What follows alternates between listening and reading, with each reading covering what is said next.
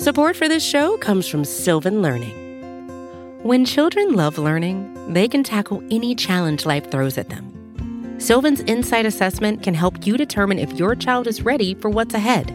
It can also identify gaps in learning and point out areas that could be of concern for your child so they can tackle what's to come.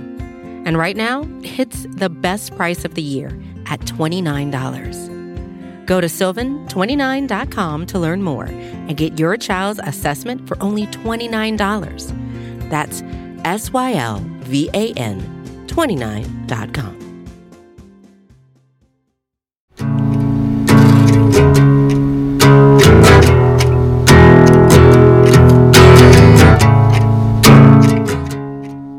Welcome to No Particular Hurry.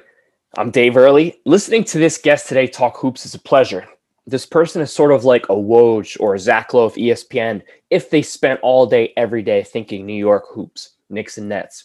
But beyond the credibly sourced work, this guest will also share on his digital platform some rumors and whispers. So as a fan in a game of NBA Clue, you could be like, oh, it was Daryl Morey in the war room with the cell phone, or Brock Aller versus Tom Tabata with Leon Rose is the only witness, and feel like an NBA insider connecting some dots.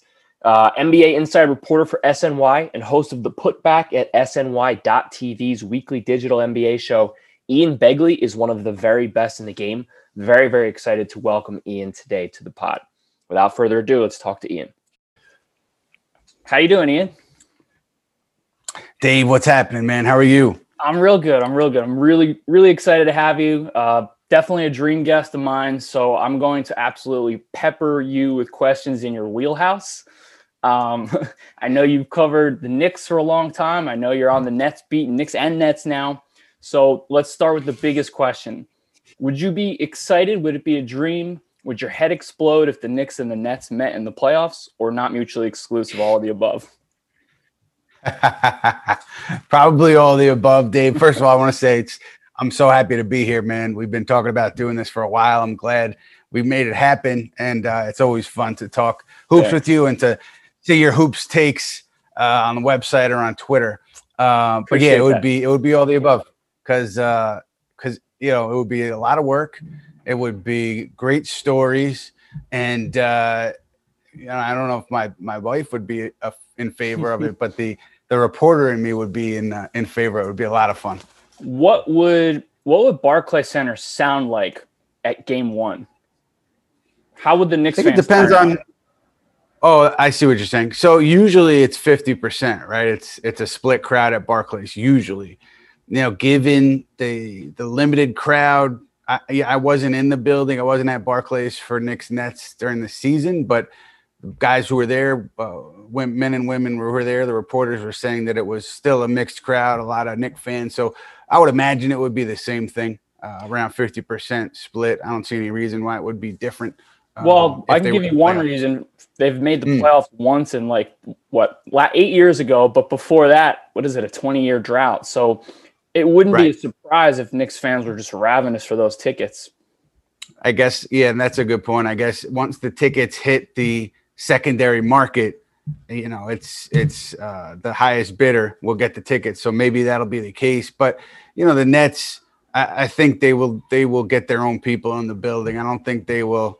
I don't know how much control it would have over it, but whatever they can control, I'm sure they'll make sure that their own people are in that building for game one if we do get that Knick-Net series. That'd be fun. How hard do you think the Nets will push? They got 2 in Milwaukee, in Dallas, in Denver, but they have shown almost a brazen disregard for the 1 seed in terms of prioritizing load management, it feels like.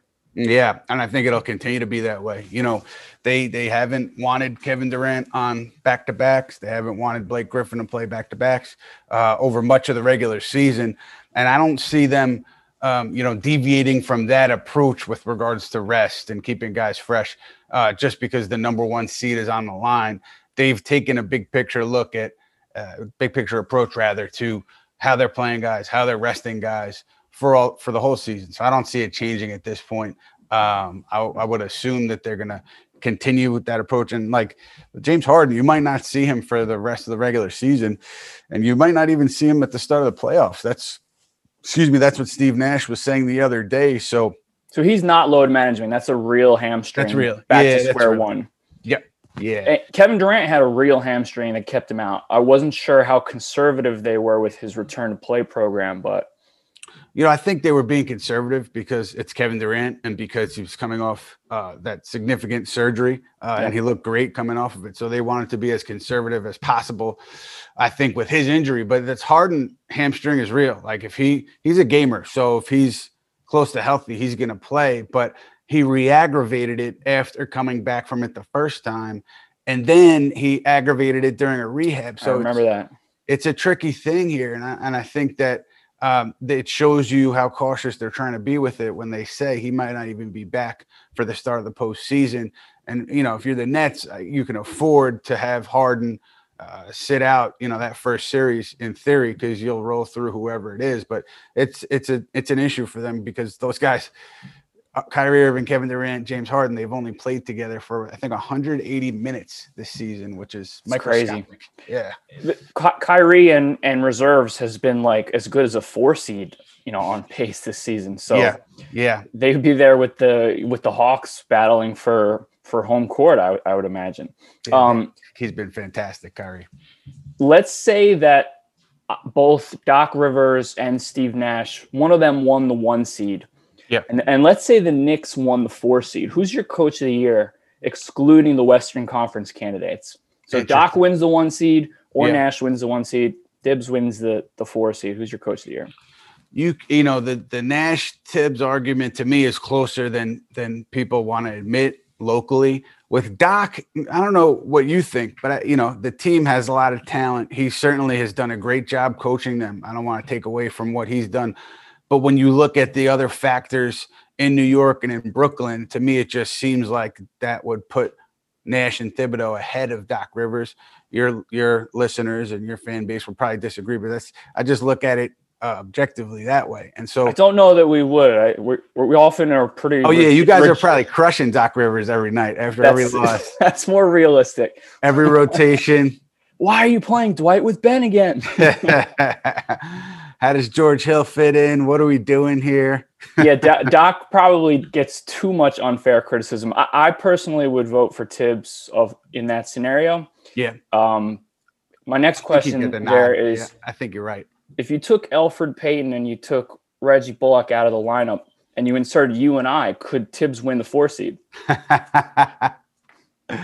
Oh my God, Tibbs! I would have a pulled hamstring after 8 minutes into the game, so I don't think I'd help him win anything. But the idea that he has coached like masterfully this year, you hit it on the head. And so Steve Nash, the Nets have been great despite all this adversity, but he's had a lot of talent.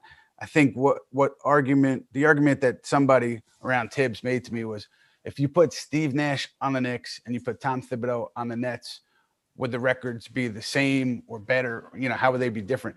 And, I have to think Nash with this Knicks team, I don't think they would be as good as they have been with Thibodeau, because these guys have completely bought into the way he coaches, the way he holds them accountable, especially on the defensive end. And you look at how Julius Randle's played this year compared to last year. There's so many things you can point to for Thibodeau as why he should be in the running for that Coach of the Year award.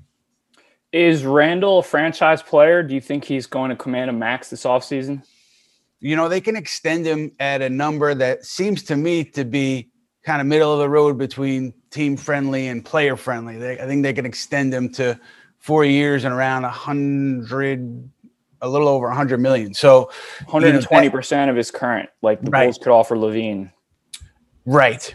So, to me, that seems like a good number for both sides. I don't know if Randle, after this season, would want to wait until unrestricted free agency and see if he can get more. I don't know what he's thinking there. But from a Knicks perspective, I think it makes sense to lock him up, to offer him that extension if you can. Because, franchise player, that to me has different definitions for different franchises. But for right now with Randle, he is clearly a piece that you want to build with moving forward. I don't doing know. the math in my head. Is there a road to Supermax eligibility for him? 2014, 7 years, going into his 8th year.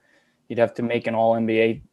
I don't think so. If he made an All-NBA this year and then maybe again next year, you would have to do it twice. There might be a scenario that I don't know. Yeah, maybe he could if he hits that twice. But that, to me, Julius Randle's been fantastic. But if he gets eligible for that, that's where things might get sticky, because I don't think the Knicks, would want to go there, unless he comes back next year and has an MVP season and he tells you and shows you that he is this guy, period. Yeah. But yeah, it'll be interesting to see how it plays out there. At the very least, it's just fascinating to me because you go back to this past offseason, teams thought Randle would be available via trade last offseason and, over the course of the year. And then the Knicks draft Obi Toppin, player who plays at Julius Randle's position. So all the signs were pointing towards a divorce between the Knicks and Randle. And then he comes back, great offseason, and has had an all-star year, and he's been fantastic. So I talked to the Knicks film school guys. They couldn't pawn Randle off onto the Sixers. I didn't want him. I didn't see the talent. I didn't know what was coming. But it's interesting you brought up the Supermax, because James Harden played three seasons under his Supermax in Houston before he said, I'm going to get fat. I'm getting out of here. But that was pretty much the biggest move of the entire season, and in many ways defined. And it came down to the Nets and the Sixers. Do you have any insight on how that went down? Like, what I've heard was there was a Tillman Fertitta tax posed on Morey, so that even if he offered 3 picks and Ben Simmons, Maxey, and Thibault, they didn't want to work with him. Do you know anything about that? I'd heard whispers about it too, just the idea that there was a tax, but I heard it from other teams, so I didn't have it strongly enough to report. But to me, that's not how you do business. I mean, you're taking the best deals that you can get off the table, just out of spite. And Fertitta, it seems the way the deal happened, the way things have progressed, are they just not trying to spend any money? I mean, that's the perception, right? Whether it's accurate or not, I don't know. But it seems like that's all signs are pointing to that, because you're taking your best deals off the table initially, and then you do the deal and you're getting Oladipo back, a player who you're probably going to lose in free agency, because you're not going to pay him, and you passed up on getting a Karis LeVert or a Jared Allen, 2 players who you would have to pay eventually. So just a strange situation down there in Houston. The Nets obviously benefited from it. I was told early on before the season that Kevin Durant wanted this. Like he wanted it. He saw it as a possibility. He wanted it to happen. But I was also told that not every Net was fully on board with the idea of this deal. And, wow. There was some, Jared Allen. Not even the guys who were obviously in the trade.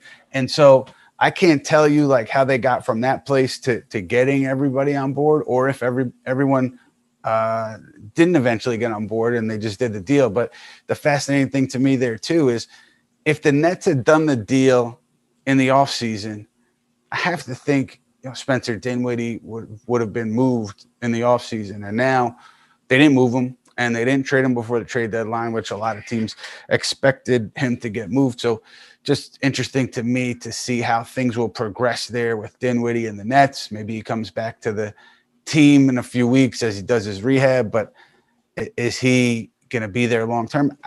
I still don't see it, but stranger things have happened. Well, if I'm reading the tea leaves to what you said, Durant wanted it. Some guys that were not going to be traded didn't want it. I'm wondering about Kyrie, because I wouldn't even ask DeAndre. And right. Kyrie has a reputation as being a weird guy. Have you seen any of that covering the team? Just when he left the team without properly communicating it, that really didn't sit well with the Nets. They made that clear by what they didn't say publicly about it. And so that sticks out to me. But I said at the time, like, if things go sideways for Brooklyn, this is the Kyrie leaving without a good explanation to the team is going to be looked at as a big issue here. But if they steamroll the rest of the year, it'll be a blip on the radar. And that to me is what it's been, because Kyrie on the court has been fantastic. Oh, just ridiculous. Unbelievable. Brilliant season. He's so Kyrie good. Irving. So good. And so to their credit, they kept the ship moving through injuries, through losing guys to COVID protocol. And here they are. They're still one of the best teams in the league. And they're in a pretty good place going into the postseason. If you take away the health of James Harden, that's obviously the big concern. But to me, that's a credit to Kyrie Irving, because he just performed, period. Regardless of what he did or didn't do off the floor, he just performed. So it's interesting to me that he's not getting consideration for the MVP. I understand why he wouldn't be in the conversation, because he hasn't played, like he missed significant time, and James Harden showed why he's really valuable to that team when he was healthy. Oh, but man. Kyrie, you just look at his numbers. He's just been otherworldly this year. Support for this show comes from Sylvan Learning. As a parent, you want your child to have every opportunity, but giving them the tools they need to tackle every challenge, that takes a team. Now more than ever, educational support tailored exactly to what your child needs can make all the difference. That's why parents have trusted Sylvan Learning for 45 years as the ultimate teammate in their child's educational journey, instilling in them a love for learning and a passion for reaching the next level. And Sylvan's Insight Assessment can identify gaps in learning and areas that could be of concern for your child.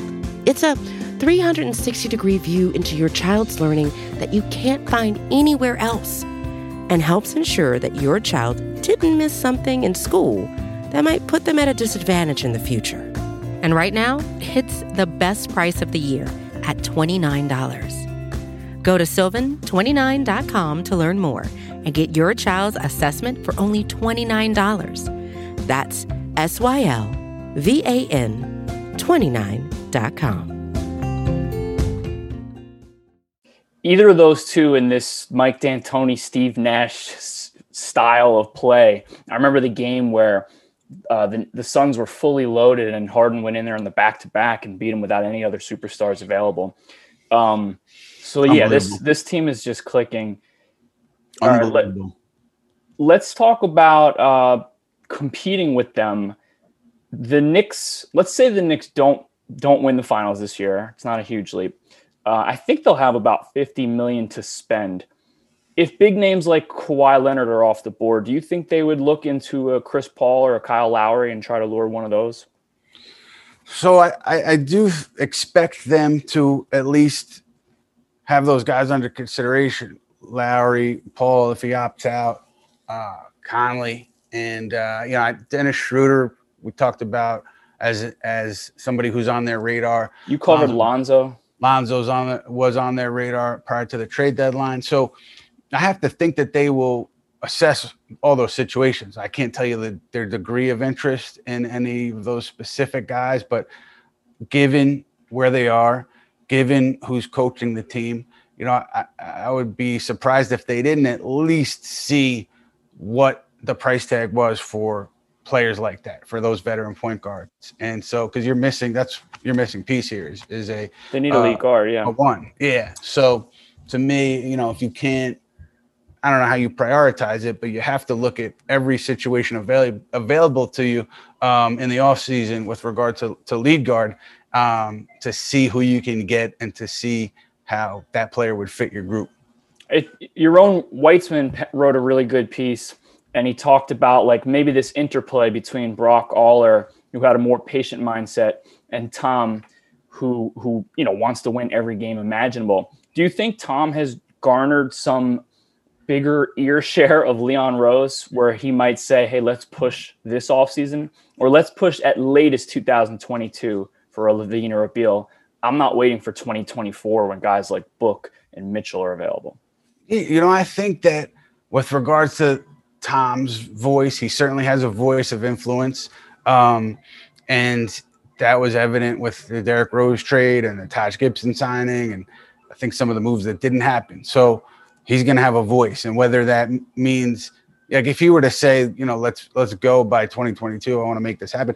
I think William Wesley and Leon Rose are on board with that. I mean, I don't think that they're wanting to wait until the end of their contracts to really take a big swing. I think they want to take a big swing before that. So I don't think that would be Thibodeau kind of pushing the timeline ahead, but he certainly has influence over some of the roster moves and how they think about personnel moves. I think that there were moves that he wanted to make in last offseason that they didn't make. So it's not to suggest that he's pulling all the strings, but he has a voice, as he should, because he coaches the team and he has a specific player that thrives under him that he looks for. So to me, it makes sense. Where you're going to get into an issue is if there's a continuous butting of heads between Thibodeau and front office people, and then there's, kind of bad blood. I don't think that I haven't gotten any indication that that's happened yet. They're winning. There's no reason for there to be any bad blood, but there's always a possibility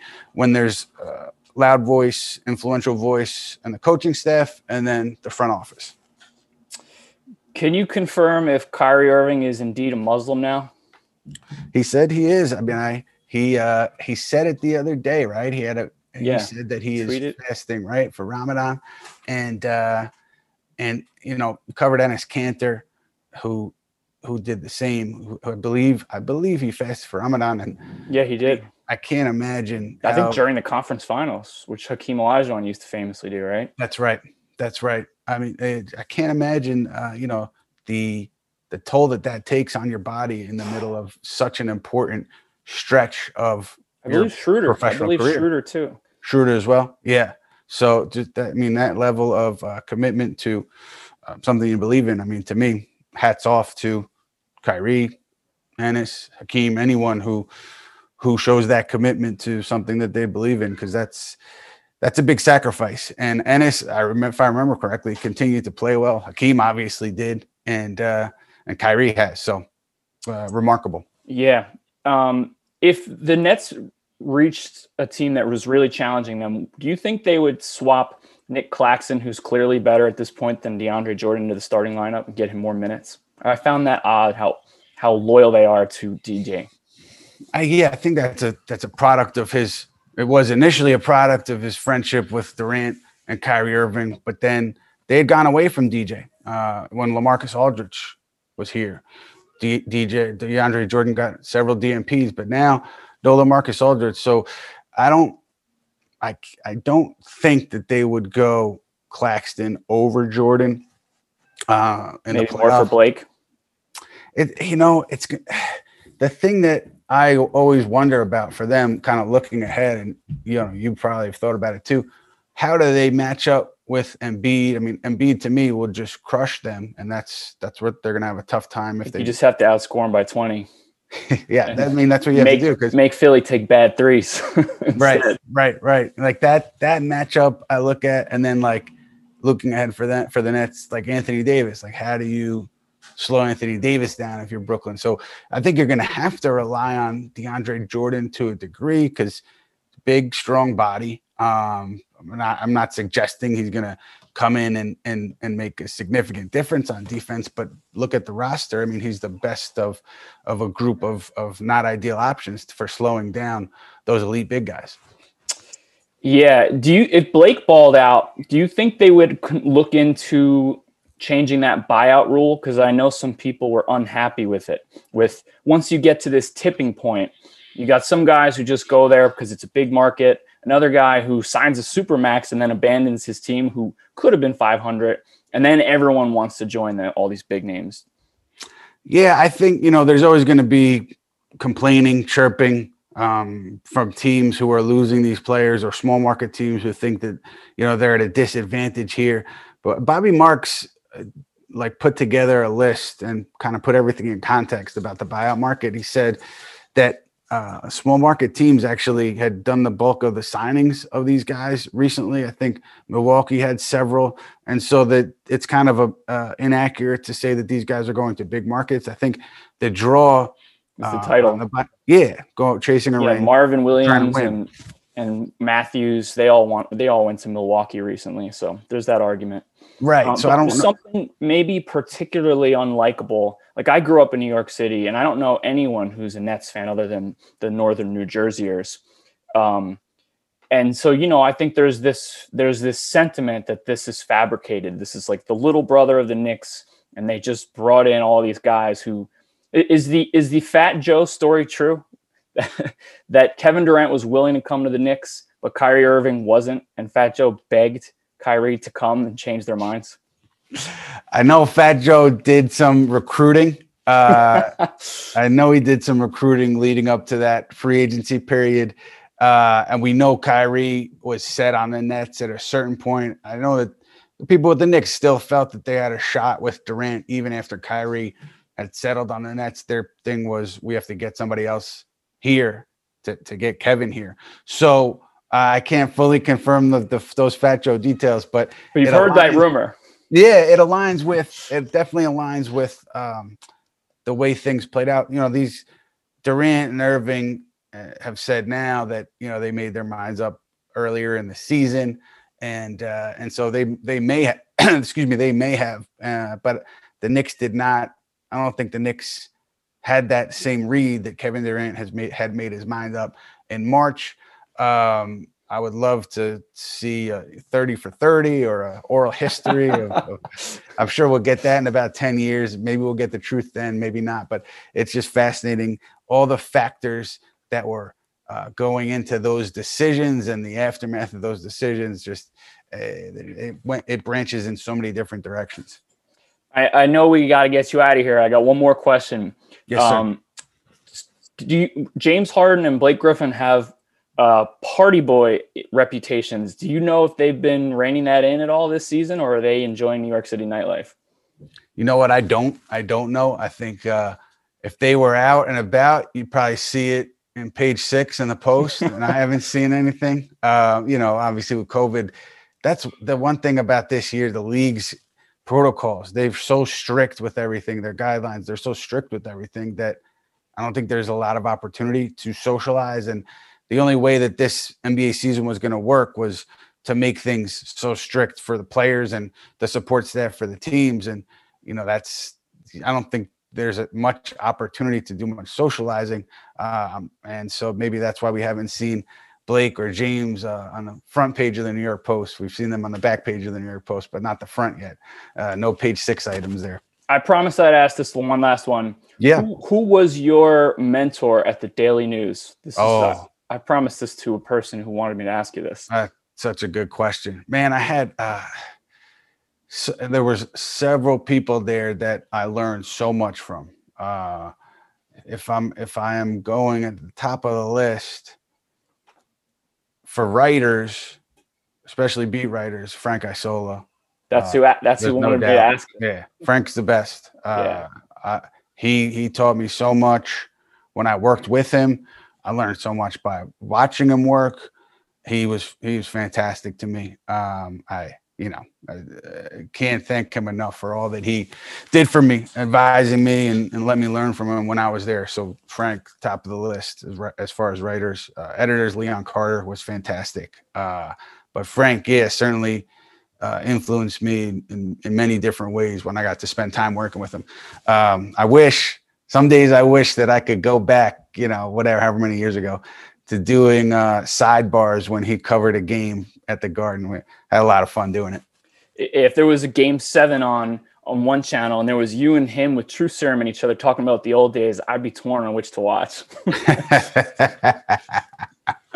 Oh, man, we would have, if we got Frank, Mark Berman, Steve Popper, Al Anazone, Stephen Bondi, and I'm forgetting other writers, but guys who have covered the Knicks for a while. We would have a lot of fun doing a roundtable someday. So maybe we'll do that for the next podcast with Dave Early.